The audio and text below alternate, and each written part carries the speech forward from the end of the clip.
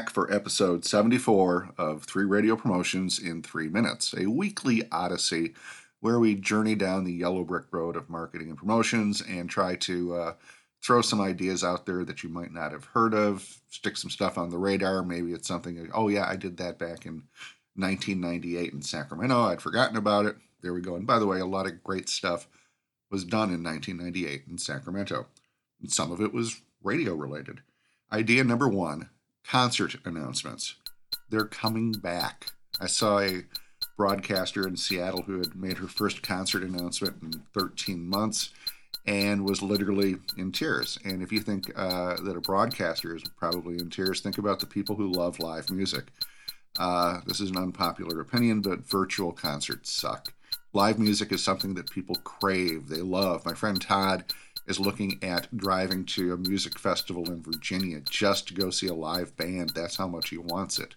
So, when you make these concert announcements, and they are in fact coming, have some fun with it. I mean, seriously, bring out the Hallelujah chorus every time you do it. Maybe that's your top of the hour idea, is the Hallelujah chorus.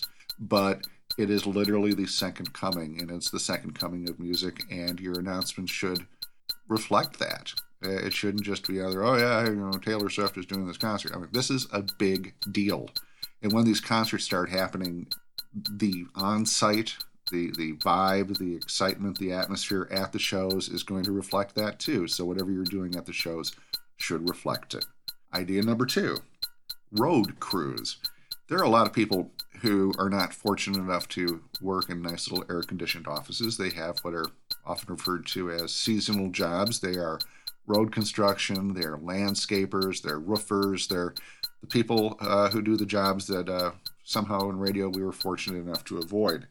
Some of the stations like Jams in Birmingham and 97 Rock in Buffalo have gone out and done road crews. Oh, I think it was Mix in Kansas City did it as popsicle drops, where they go out during the summer and with clients' product, again, bottled water, popsicles, soft drinks, they stop and refresh these crews. And if you're standing out there in 100-degree heat, paving asphalt, and a radio station comes up and gives you a can of cold soda, you're going to be a fan for life. That's and it's very simple marketing. Road crews. Finally, idea number 3, beach bracket blingo. One of the things that we've seen during COVID is that brackets work. It's something you can do from the safety of your home, and a lot of stations have fun. A lot of them have been things like a lot of them have been food related. Entercom in Chattanooga did it for Cinco de Mayo last year with the best Mexican restaurant in Chattanooga. And the Beasley stations in Philadelphia and in Tampa have been doing it with food trucks. Beach bracket blingo probably would not fly in Omaha. But in a place like Minnesota, like Minneapolis, where there are just a ton of lakes where people go to during the summer, and obviously the Floridas, the Texases, the Californias, have people vote on their favorite public beach. It doesn't necessarily have to be a prize or anything. I think the people who vote randomly should be picked for stuff like swimwear and stuff that you would use at the beach. And maybe the winning beach, you'll go out there and do a day of broadcasting from there. And by the way, why wouldn't you? Nothing sucks more than sitting in a hermetically sealed studio during the summer completely cut off from the world. Beach bracket blingo, have the listener pick the best beach in the market. And that's it. 3 radio promotions in 3 minutes. My name is Paige Nienaber. I consult stations on marketing and promotions. You can follow me on Facebook at my name. It is spelled like it sounds.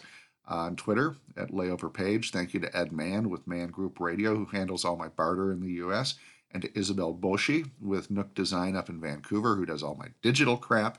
And as always, thank you to my producer out in Hollywood, Don Bustante. Good night.